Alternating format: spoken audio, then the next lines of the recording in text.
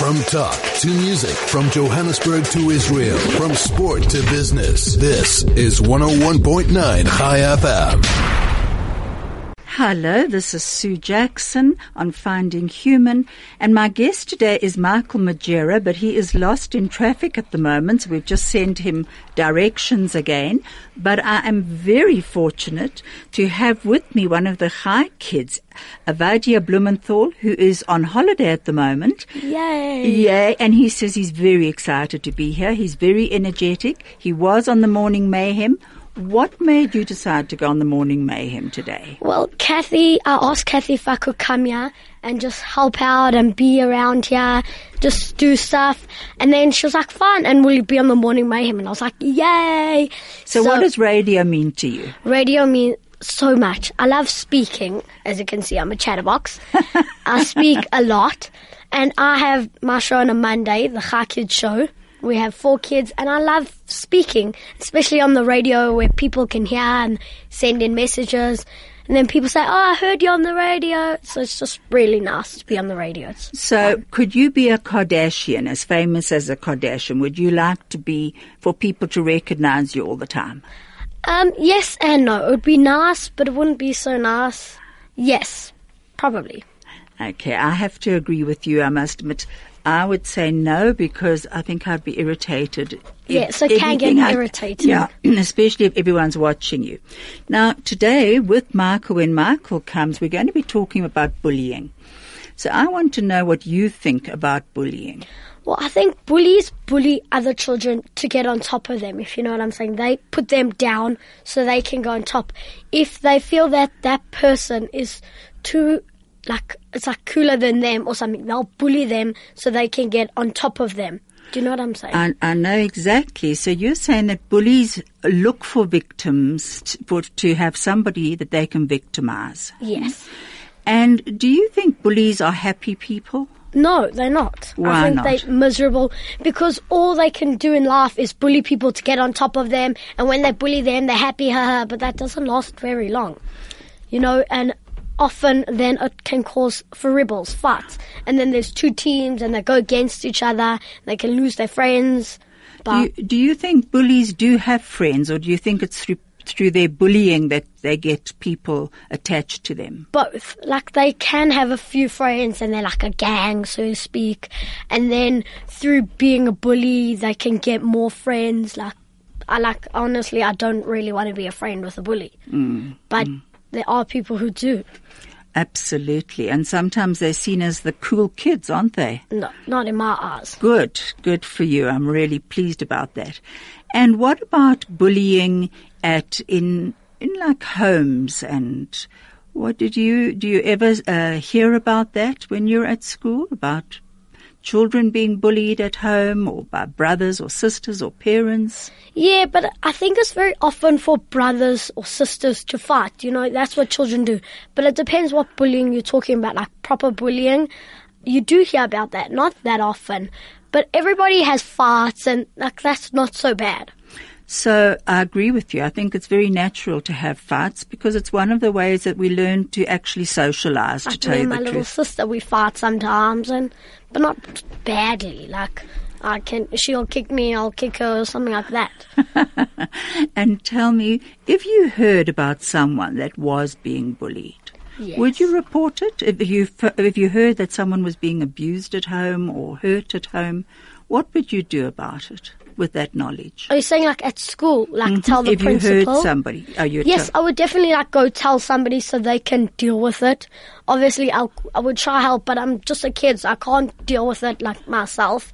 And if I was getting bullied, I would definitely go to my parents or a teacher or somebody to help. And so if you saw someone in your class and you knew that they were being bullied at home, would you go and talk to someone? Yes, I would. I would go speak to somebody and try help them and speak to them. And it's basically like a psychologist, which I really want to be a psychologist. Oh, do you? When you're big? Yeah. Why? What do you want to, how do you want to help people? I want to help people through talking to them. I like talking, as I said, and I like helping people. And I think a psychologist is an awesome job. Not that I know much about psychology, but it's just one of the things that I want to be. Obviously, I have a few other things. I want to tell you that being a psychologist or a therapist, you actually do more listening than talking. How does that sound to you? Yeah, I still like it. I like cooking and stuff. My mom says cooking. Tell our listeners what cooking means. Cooking is you like listening to other people's conversations and you're just like sitting there like looking around and like you actually like listening. But no, if it's like too personal, I'll like go out of the room. You'll move out. Yeah, like if it's not for me to hear. Okay, then you'll move out. Good, very good. I mean, really, I'm amazed. I'm so pleased that you've come in so that I can interview you. This is amazing. My second show today. Absolutely. What did you do on the Morning Mayhem this morning? So on the Morning Mayhem, I got here at like 7:20 and I was just watching how everything interacts in the morning. They drink their coffee. I got a yum hot chocolate from Josie Blue. Oh, good. And they it's spoke a good advert for Josie Blue. Yeah, they spoke to me about my show. Asked me like my guests and they just asked me a few questions, which was really fun for half an hour. And I got to see how everything works in the morning compared to in the afternoon. Because Craig's not here in the afternoon, is he? I have DJ Flo. Oh, you've got DJ Flo and Kathy as well. does her own DJing. So in the morning? Yeah. Okay. And tell me, I wanted to also know from you, what are your other choices that you would like to do? I would want to be a state agent. A psychologist, and there's like I used to want to be like I don't want to be a doctor, not a good job for me, but a psychologist has the name of a doctor. Absolutely, a psychiatrist. Psychiatrist. Right. And are you after school? Are you planning on going to Israel or anything like that you can think about? Yeah, I'll probably go to Israel for maybe a year or two to study there, and I don't actually know right now. Would you like to go into the IDF? No. So you would like to just go and study? Yeah, go study and then come here, study like English, get a job, a degree. Good for you. Yeah, and hopefully still stay in radio. Absolutely. So you're planning on staying in South Africa?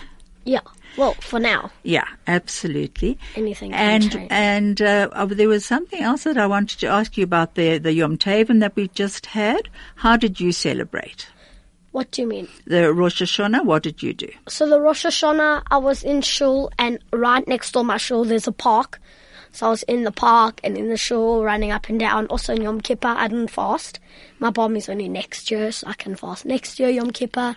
So I was in the park with my little sister, lots of people there. And then I was in shul and in the park and like up and down. Which shul do you go to? To the Kollel. Oh, you go to the Kollel. So there's park. that park there, that big park. So nice. It is nice. Yeah, it's very nice. And you go to shul often? Yeah, I go every week. Good. Every Shabbos? Every single Shabbos, in the night and the day. And then what are you going to be doing for now for Sukkot? Have you put your sukkah up? Yeah, our sukkah is up. And we decorating today and tomorrow, not me. Why not you? Because I'm here today. And when you go home? Well, it's not in my house where we're putting up our sukkah. It's in my Shabbos lab building. Oh, that's nice. So I won't be there. So it's a communal... no, we live in Houghton. Yes. So we go to Charltondale for Shabbos. Okay. And we have a flat there. And so do other people come to that sukkah? No, it's our sukkah. It's your sukkah. Okay. It's not communal. And do you enjoy Sukkot? Yeah, I love sukkahs. It's okay. I don't really enjoy sleeping in the sukkah that much. But it's like outside, so it's a little bit awkward sometimes. But I love sukkahs. I love no school, especially. Like 7 or 8 days. It's really, really fun. From talk to music, from Johannesburg to Israel, from sport to business, this is 101.9 High FM. Hello, this is Sue Jackson on Finding Human.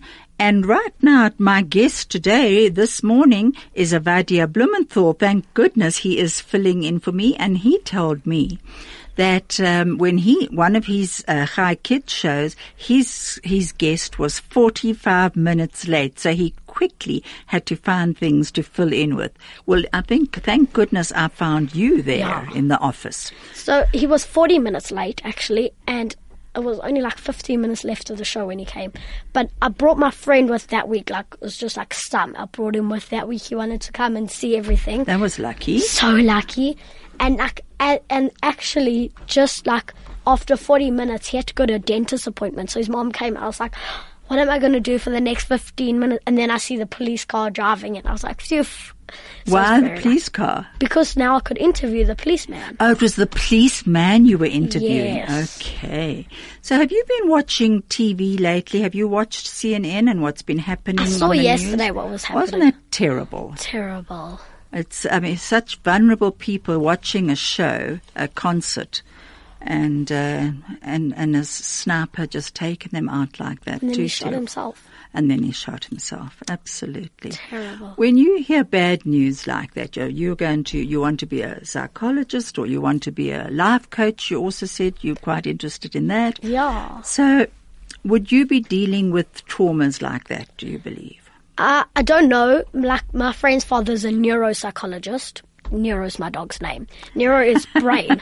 Yes. So my dog's name is Brain. Whole long story. When I was 8, I fractured my skull.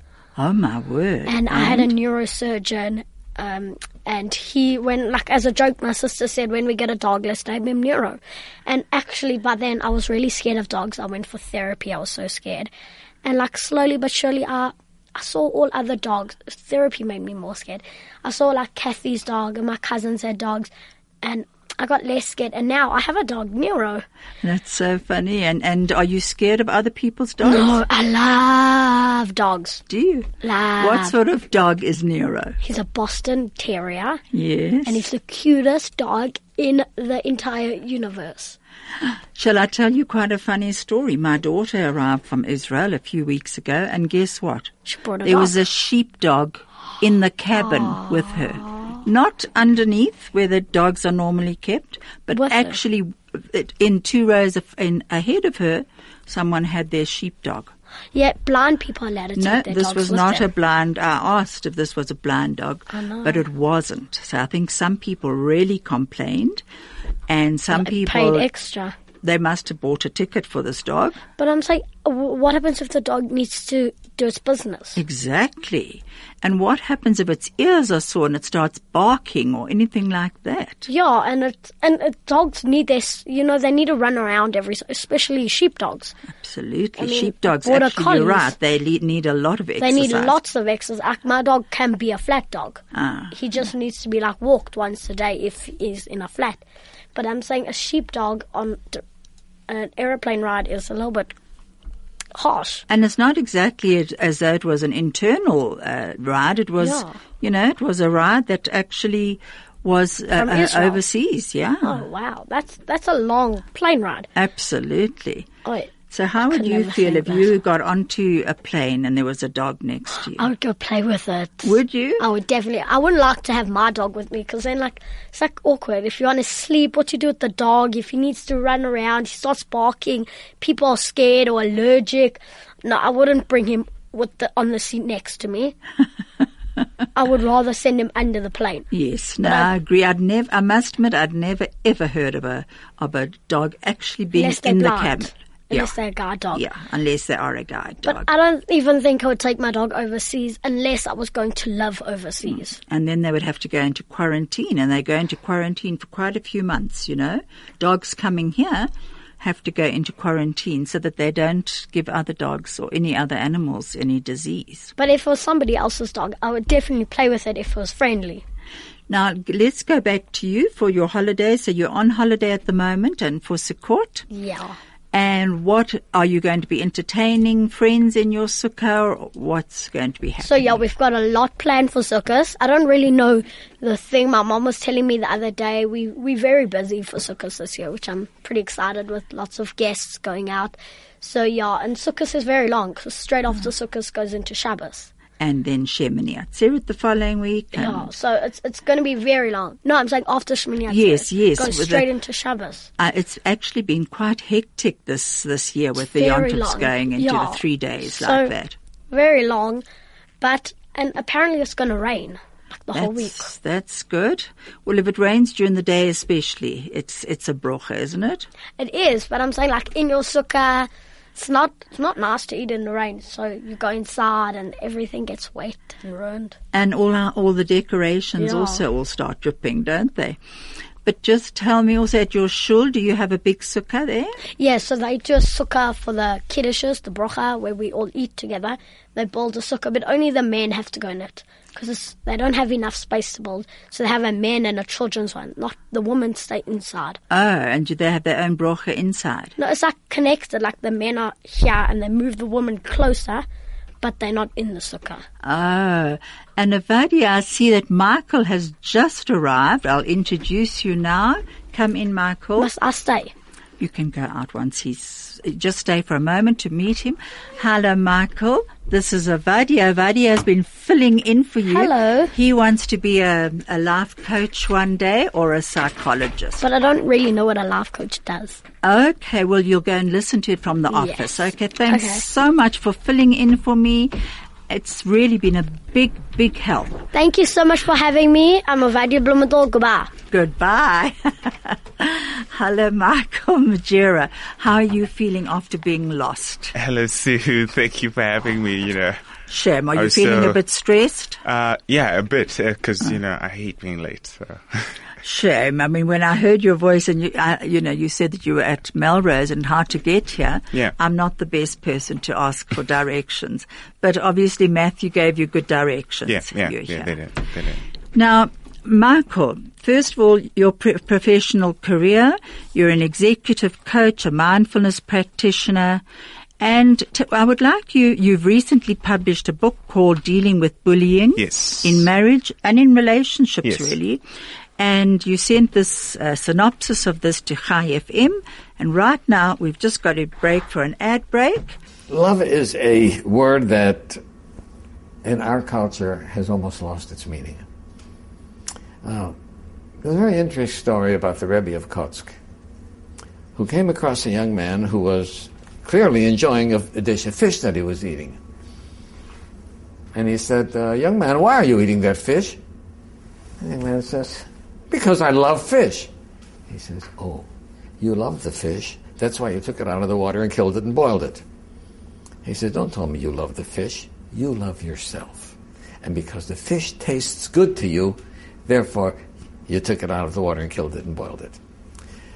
So much of what is love, right, is fish love, right? And so, young couple falls in love. Young man and young woman fall in love. What does that mean? That means that he saw in this woman someone who he felt could provide him with all of his physical and emotional needs. And she saw in this man somebody she feels that she can write. That was love, right? But each one is looking out for their own needs. Right? It's not love for the other. The other person becomes a vehicle for my gratification. Too much of what is called love is fish love. Right? An external love is not on what I'm going to get, but what I'm going to give. We had an ethicist, Rabbi Dessler, who said the people make a serious mistake in thinking that you give to those whom you love. And the real answer is, you love those to whom you give. Right? And his point is, if I give something to you, I've invested myself in you. Right? And since self-love is a given, everybody loves themselves. Now that part of me has become in you, right, there's part of me in you that I love. Right? So, true love is a love of giving, not a love of receiving. The best part of your day. At the heart of your community. All the talk. All the music. All the news. Chai FM. Hello, this is Sue Jackson on Finding Human. My guest today is Michael Mujera. And if you'd like to SMS us, you can on 34519 or WhatsApp us on 062 148 2374. We were going to lead into Rabbi Twersky talking about love, but unfortunately, because Michael got lost along the way, I want to just say this quote to you, Michael. Don't depend too much on anyone in this world, because even your shadow leaves you when you're in the darkness. That's what you probably felt driving here. Yes, that is so true. That is so true. Tell us about yourself. Well, I don't know where to begin. Begin about where you were born and what brought you into the subject of bullying. Okay. I think essentially what inspired the writing was, growing up, I just observed a lot of what happened inside my my family and outside of my family. In the different marital relationships that I've been privileged, so to speak, to witness or be a part of. So I witness how there's different dynamics in relationships, and they're all caused because people are not self-aware, and that self-awareness then leads them to develop sort of like tendencies, and those tendencies like bullying and abuse and all those things, the result of those mismanaged and the emotions that people haven't been able to express, throughout their lives. And so you were actually born in Zimbabwe, weren't you? Yes. And what age were you when you left there? I think I was in my teens when I came here. Yeah, around in my teens, around 17. Yeah. And you had experienced a lot of losses by that stage already, hadn't you? Yes, I had. I'd lost both parents, and I came to stay with my aunt here, and I was doing college at the time. And were you with any other family members here when you came here from Zim? Yes, with my aunt and uncle. No, I mean brothers or sisters? Oh, yes, with my sisters. I was born in a family of 4, and I'm the only boy, and I have 3 other sisters. Okay, yeah. And so did you notice bullying as a boy? Yes, I did. At school, I did experience it. But, it's different when it's applied in the marriage and when it's at school level. Though some of the characteristics are similar, but it's a lot different, in relationships. What do you think the difference is? I think the main difference, in relationships is the different tactics that they use, and the intensities of the bullies as well, and I speak about this a little bit in the book, the different types of bullies. There's a financial bully. You don't get the financial bully in the playground, mm-hmm. When you're kids. How can another child bully another child financially? Mm-hmm. But you find that in the marital relationships, there are financial bullies, and some bullies like the silent treatment bully. It's a type of bullying. But you don't get that in the playground as well. So it's a control, really, isn't it, of yes. using money as a control? And you see yes. it so often in divorces, don't you, when money is True. used to punish the children, which punishes the children, but it's actually meant to punish the spouse. True. I was reading through your contents because I read the synopsis that you sent us. Oh, yeah. But, and it was very good. Thank I you. want to read the rest of the book as well. And your different, I'll just go through your different contents here. Marriage, intimacy and love. Mm-hmm. Married to a bully. Mm-hmm. Victimhood. Mm-hmm. An unfamiliar inheritance. Mm-hmm. And can bullies change? Can we just go on to an unfamiliar inheritance for a moment? Okay. That chapter specifically, I wrote it based on the different feelings, and because growing up, my father was very abusive, physically towards you, towards us, everyone in the family. Your mother too, your mother as well. Yes. So during that period of time, I picked up certain things. I started doing certain things. I developed certain tendencies, to either protect myself or to defend myself, from the perceived threat of the physical violence of my father. So I carried that into adulthood, and as I became more self-aware now as an adult, I discovered that I had inherited those things, from my father's behavior. Mm-hmm. So I realized I wasn't the only one at the time too who developed certain tendencies, as a child, to protect yourself either from the environment, your parents, or your caregivers, guardians, or whatever, and you kept that defense mechanism, and you still carried it into your adult relationships, and you start to use it against your partner or spouse or whoever, and so it becomes very destructive. Yes, it becomes very destructive, and you don't develop a level or a depth in your intimate relationships that you're supposed to, and it becomes a hindrance to your development as a person as well. And how did you manage to change your own behavior patterns then? I think I'm still on the road to. I can't say I fully have, because I think it's a process. And it's an ongoing process. Yeah, it's an ongoing process. You don't wake up and it just changes overnight, Because under that, I see you say the sins of the father. Yeah. Or it could be the mother. Yeah. Depends on who the abuser is. The drive of belief. Mm-hmm. Did you do a lot of self-searching and self-growth, awareness yourself in order to understand what was happening? Yes, I did. I did, and it helped me become more self-aware. But at the same time, you must have made yourself vulnerable in order to grow. Yes, true. There's a certain level, I was listening to Rabbi Abraham Twiskey. Yes. And he was speaking about stress, and he was talking about how crabs grow. Yes, that's a fascinating one, isn't it? Yes, and they have such a hard shell, and when it gets uncomfortable, they have to go under a rock and then remove the shell and then grow a new one. I think I sort of went through that phase, where I had to remove the old shell. And then you're very vulnerable. Yes, I was very vulnerable. I had to go find, just a place of solitude, just develop myself. And then, you grow a new one, like the crab. You come back to yourself and you center yourself and you begin to a new phase of life again. Until you have to change your shell Until again. you have to change again, and you have to go back and forth. And it is an ongoing striving to heal ourselves, isn't it? Very much so. It is. And what about dealing with the past? Do you believe that there is such a thing as forgiveness? Yes. Yes, I do.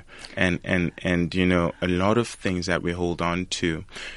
I was thinking of some of the things, that happened in your past. I think everyone has a place in their past where they were hurt or they were abused, or where they just feel there was an injustice that happened or was done unto them, And when we carry that mentality and we carry, it becomes like baggage, And when you carry it into our present, some of that baggage is obsolete, We start to react based on that baggage that we have, because you can't trust anyone. Let's say maybe you were in a relationship and that relationship didn't work out so well, and your level of trust is very low. Then you tend to mistrust everyone else that you meet, based on the person that hurt you in the past. So it becomes a hindrance for you to actually develop as a person or evolve or experience, some of the things that you would like to experience in life, or relationships, in love or whatever. So who became your role models for change? I think I have many role models. But I think probably my biggest inspiration is my family. Because those are the people I spend a lot of time with, and I see them grow, change, and one other person I think who has had a profound effect on me is my auntie, my the mother's one that sister. You came to live with? Yes, yes. She is also an emotional intelligence practitioner. And I saw how she impacted herself as she started that journey, and how she began to impact other people, through her change. Everyone else evolved, so. And do you feel that because of her, you were led into your own work? Yes. Yes.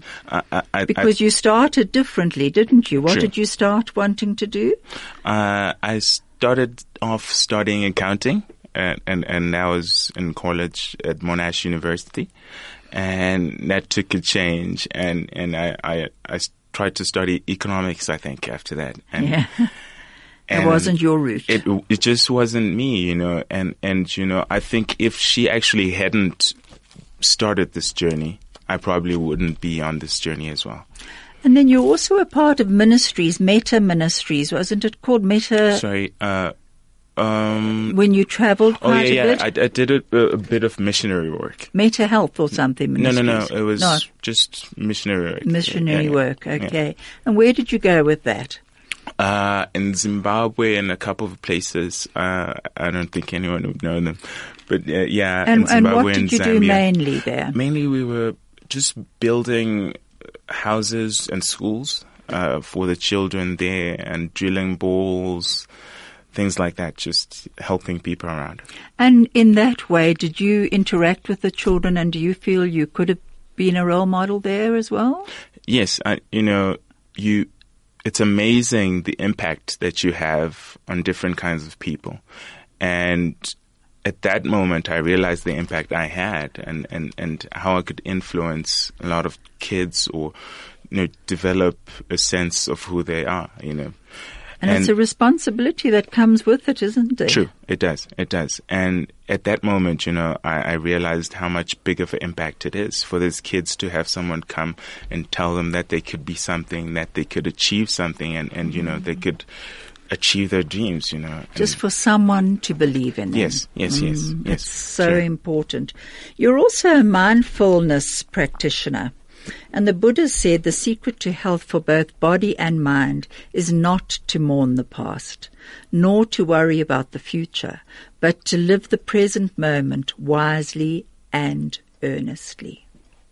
And I think that's what you have just said, that you cannot hold on to the past. True. Because it does stop you advancing True. into the future.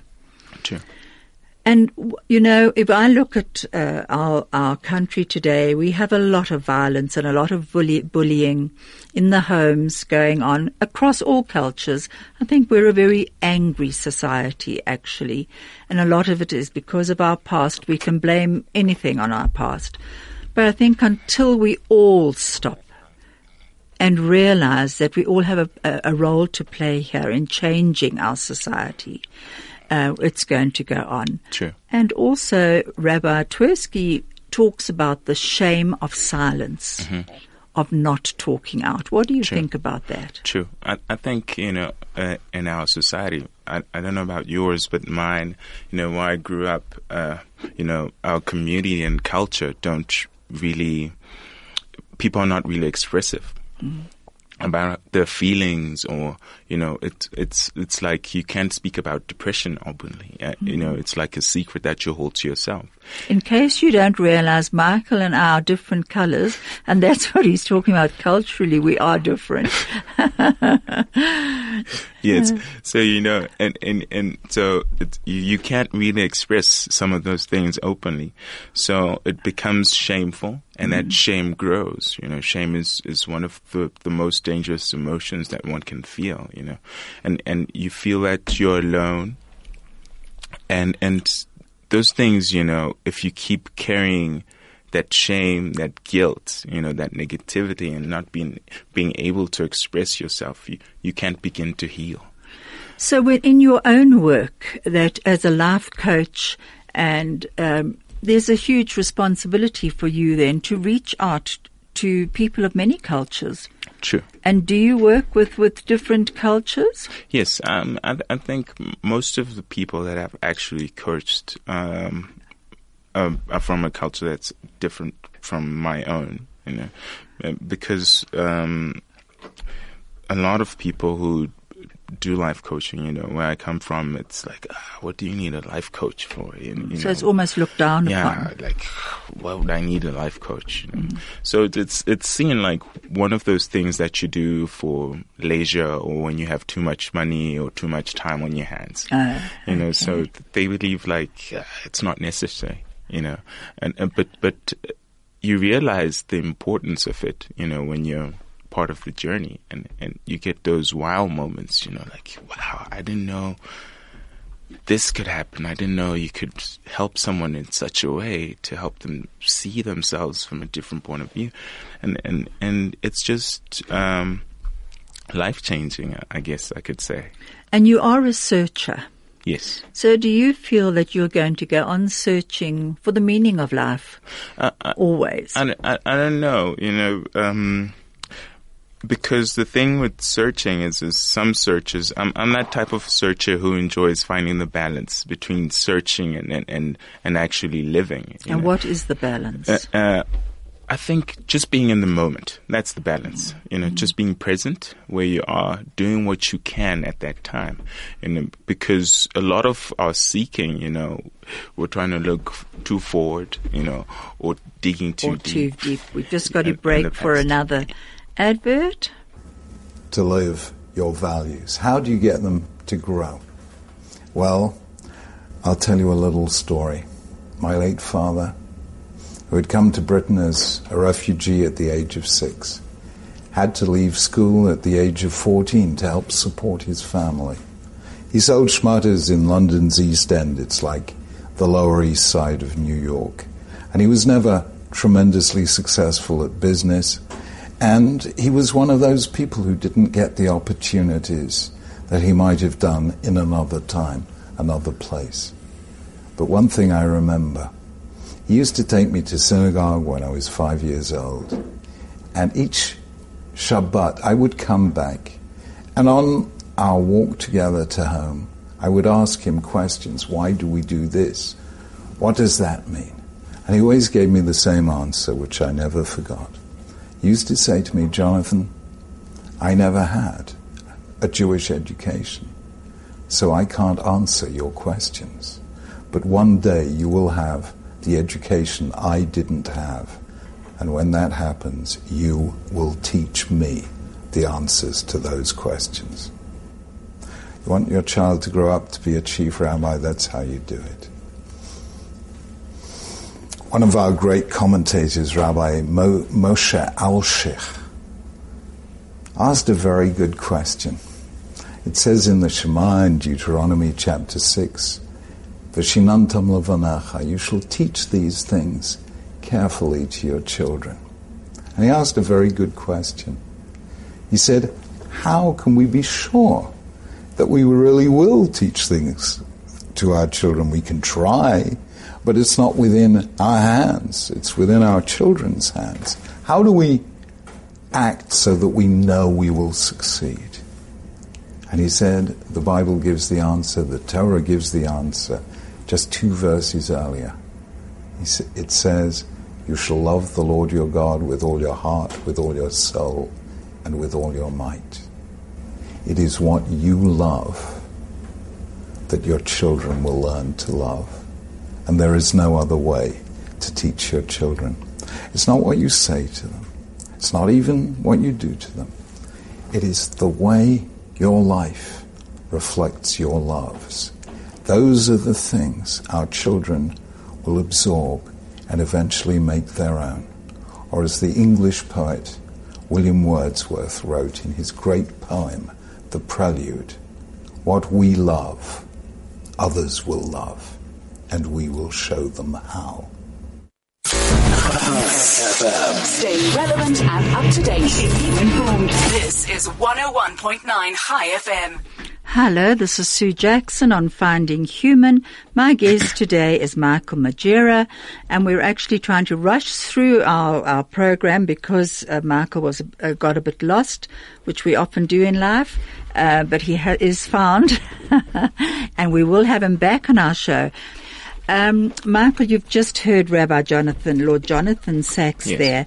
And how do you feel about what he has to say, that his father came as a refugee, hadn't had the education that he had, but said to him he could learn differently? Mm-hmm.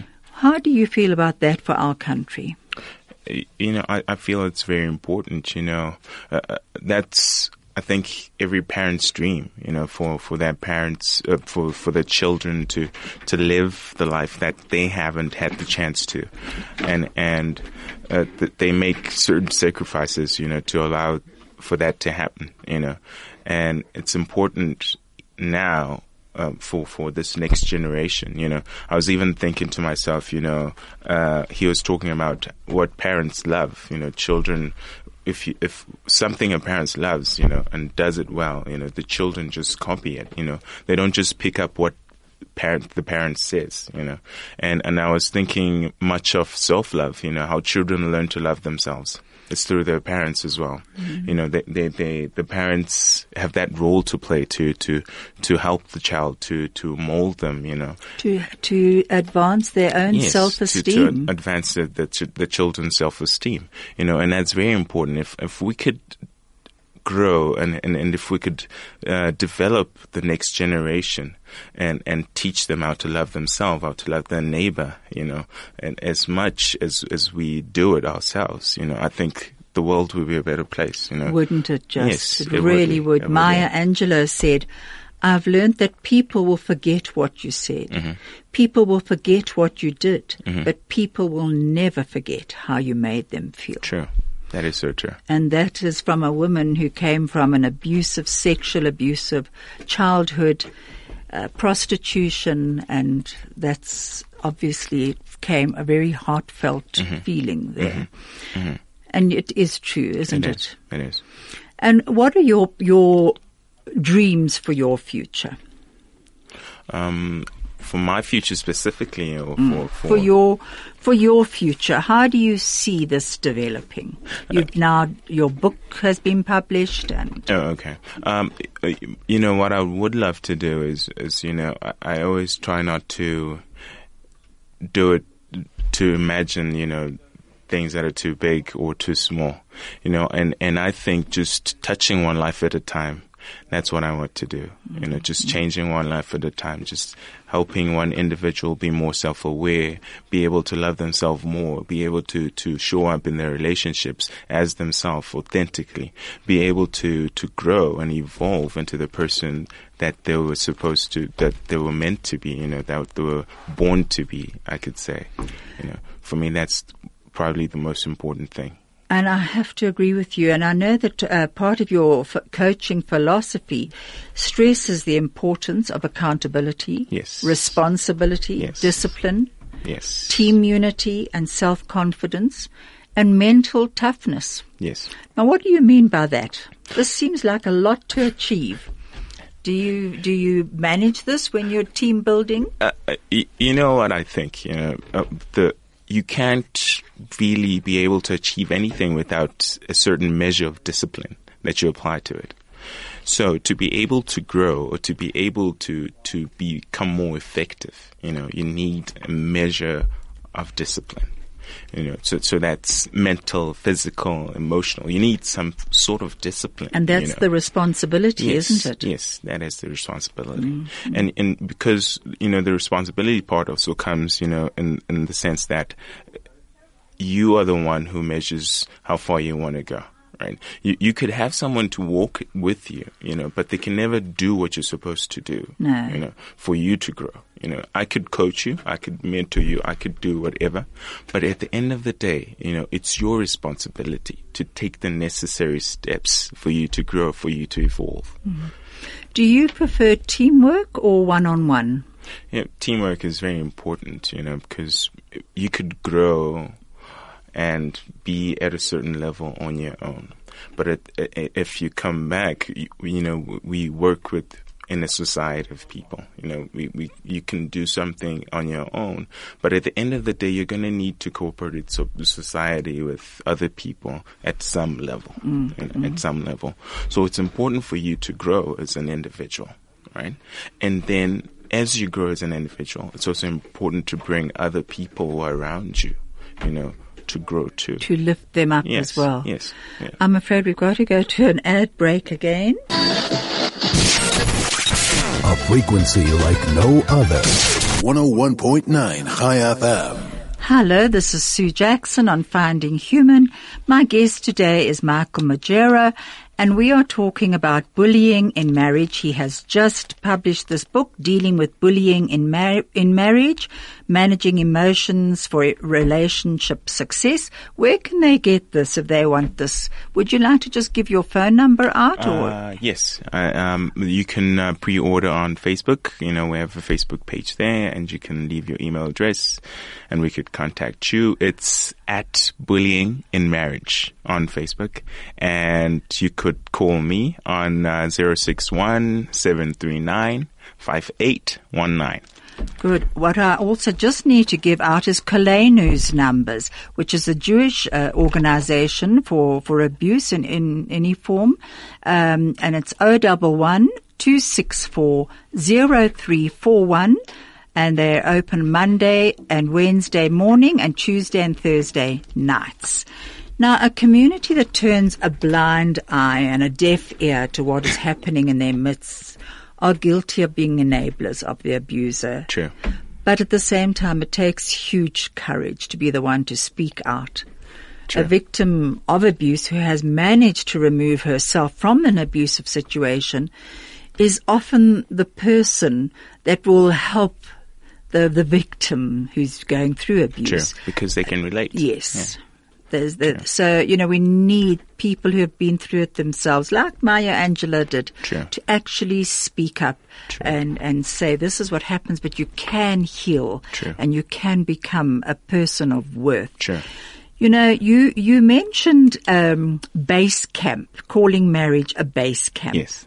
Just we don't have all that much time, but I would like you to just tell me what you mean by this. Okay, and that analogy I used, I actually picked it up from the book Men Are From Mars, Women Are From Venus, and he was speaking about how marriage is like a base camp. A base camp is a place where mountain climbers usually go to put supplies and whatnot, and at the base camp, you find whatever you need for the climb or for your expedition, So you go on your expedition and you come back to the base camp for supplies, And marriage is that place where we come back to renew and rejuvenate ourselves, It shouldn't be a place that takes more from us than it energizes us, Or that we take more from. Take more from it, So the thing with the base camp is it's the responsibility of everyone who's on the expedition to take care of the supplies, make sure there's supplies there, make sure there's everything we need, So in the sense of a marriage, you need to make sure, both partners, that you have enough for what you need, whether emotionally, mentally, physically, all those things. You have to make sure as a group, as partners, that you have all those things. That is so important, that as partners and as working together. True. And may you all do that. We have to end now, but next Tuesday on my program, I'll be interviewing 2 grade 11 pupils who will be discussing the challenges of dating in the social media age. Very fascinating, and of friendship. I wish all our Jewish listeners Chag Sameach. Personally, Sukkot is my favorite Chag, my favorite festival. I love seeing the enjoyment and the excitement from the children as they help erect and decorate the sukkah. And may it herald rain, preferably during the day, but I won't be fussy. We're going to end with a song, Brave, by Sarah Bareilles. And Michael, will you agree to come back on the show again? Yes, most definitely. And I just wanted to once again, I can see Avadia Blumenthal standing outside there. I want to thank you, Avadia, once again for filling in for Michael. He's giving me the thumbs up to say it's a pleasure. Thank you so much, Craig.